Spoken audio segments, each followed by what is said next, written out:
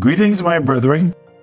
Here am I again to share with you from the Word of God. I don't know about you, but as I study the book of Nehemiah and I learn these great things, I think of you and I say, I'm going to share these with my friends and my family. So I trust that you are gathering something from this. I'm not saying that you may love every devotion, but there should be something in every devotion that could help. And I'm trying my best to bring you the account as God lays it on my heart, how He shows it to me. And I trust that as I bring it, that you are encouraged. This morning, we're going to look at a different area, different side, different happenings in the walk.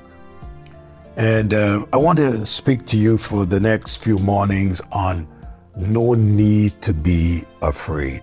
No need to be afraid. But before I do that, I want to say the first verse of the song, May the Lord Find Us Faithful. That is taken from 1 Corinthians chapter 4 and verse 2. Moreover, it is required in stewards that a man be found faithful. Now, Mac Lynch, he is the one who penned these words, and he said, God has not given us the spirit of fear, and oh, how I agree with him, but has given us the strength to obey with power and a sound mind, with love, the unfailing kind. Oh, be not ashamed of his way. The chorus, may the Lord find us faithful. May his word be our banner held high. May the Lord find us faithful every day, though we live, though we die. Yes, whatever God has called us to do, it is my prayer that God will find us faithful and that we would faithfully do the work of the Lord.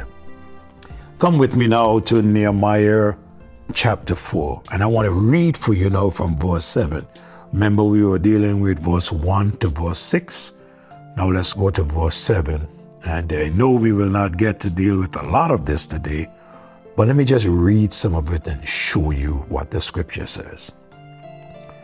But it came to pass that when Sanballat and Tobiah and the Arabian and the Ammonites and the Ashdodites heard that the walls of Jerusalem were made up and that the breaches began to be stopped, then they were very wroth and conspired all of them together to come and to fight against Jerusalem. For what reason? To hinder the work. Nonetheless, we made our prayer unto our God and set a watch against them day and night because of them. And Judah said, the strength of the bearers of burden is decayed, and there is much rubbish, so that we are not able to build a wall. And our adversaries said, they shall not know, neither see, till we come in the midst among them and slay them and cause the work to cease. And it came to pass that when the Jews which dwelt by them came, they said unto us 10 times, from all places whence ye shall return unto us, they will be upon you. Therefore said I in the lower places behind the wall, and on the higher places I even set the people after their families, and their swords, and their spears, and their bows. And I looked and rose up and said unto the nobles, and to the rulers, and to the rest of the people, do not be afraid of them, remember the Lord which is great and terrible, and fight for your brethren, your sons, your daughters, your wives, and your houses. And it came to pass, when our enemies heard that it was known unto us, and God had brought their counsel to naught, that we return all of us to the wall, every one unto his work. And it came to pass from that time forth that the half of the servants wrought in the work, and the other half of them held both the spear and the shield, and the bows, and the habergeons, and the rulers were behind all the house of Judah. They which build on the walls, and they that bear burdens, with those that laden, every one with one of his hands wrought in the work, and with the other had held a weapon. For the builders, every one had his sword girded by his side, and so builded.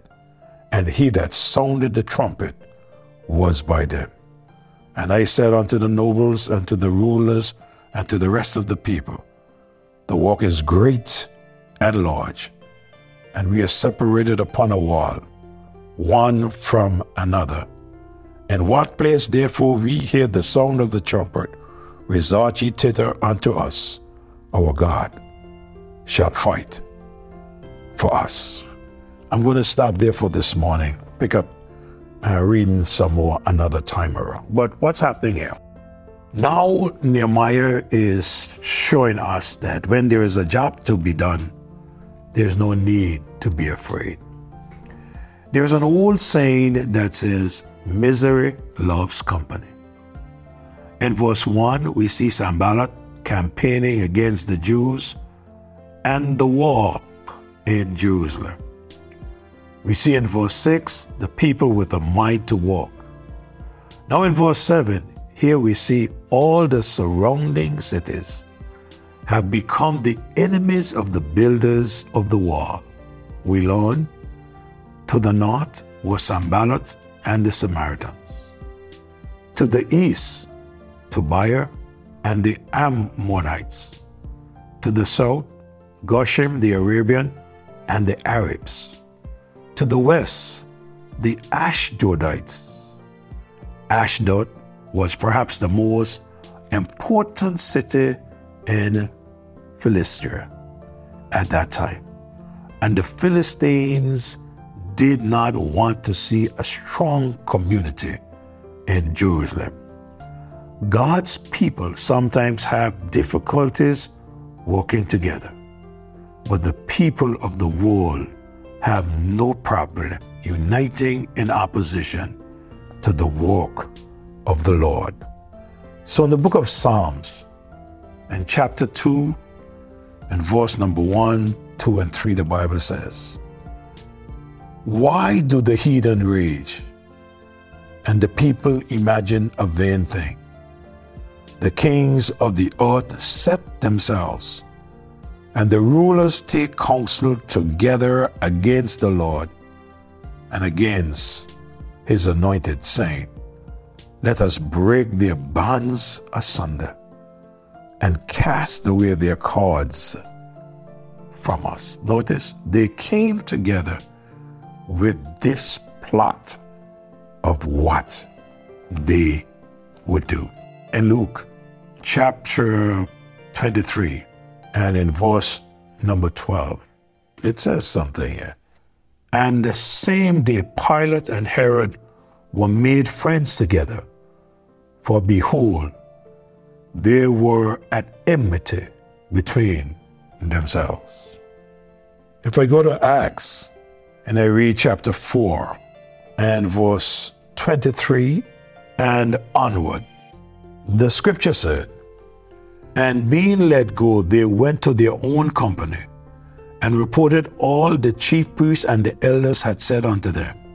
And when they heard that, they lifted up their voice to God with one accord and said, Lord, thou art God, which made heaven and earth and sea, and all in them is, who by the mouth of thy servant David has said, why do the heathens rage and the people imagine vain things? The kings of the earth stood up and the rulers were gathered together against the Lord and against thy Christ, for of a truth against thy holy child Jesus, whom thou hast anointed, both Herod and Pontius Pilate with the Gentiles and the people of Israel were gathered together for to do whatsoever thy hand and thy counsel determined for them to do. Notice, people gathering together to do what was wrong.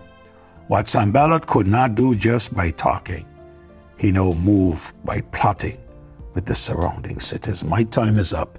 I'll pick up next morning. Father, again I say thank you. Help me to explain this to your people, how you give it to me, and help them to understand it, dear Lord.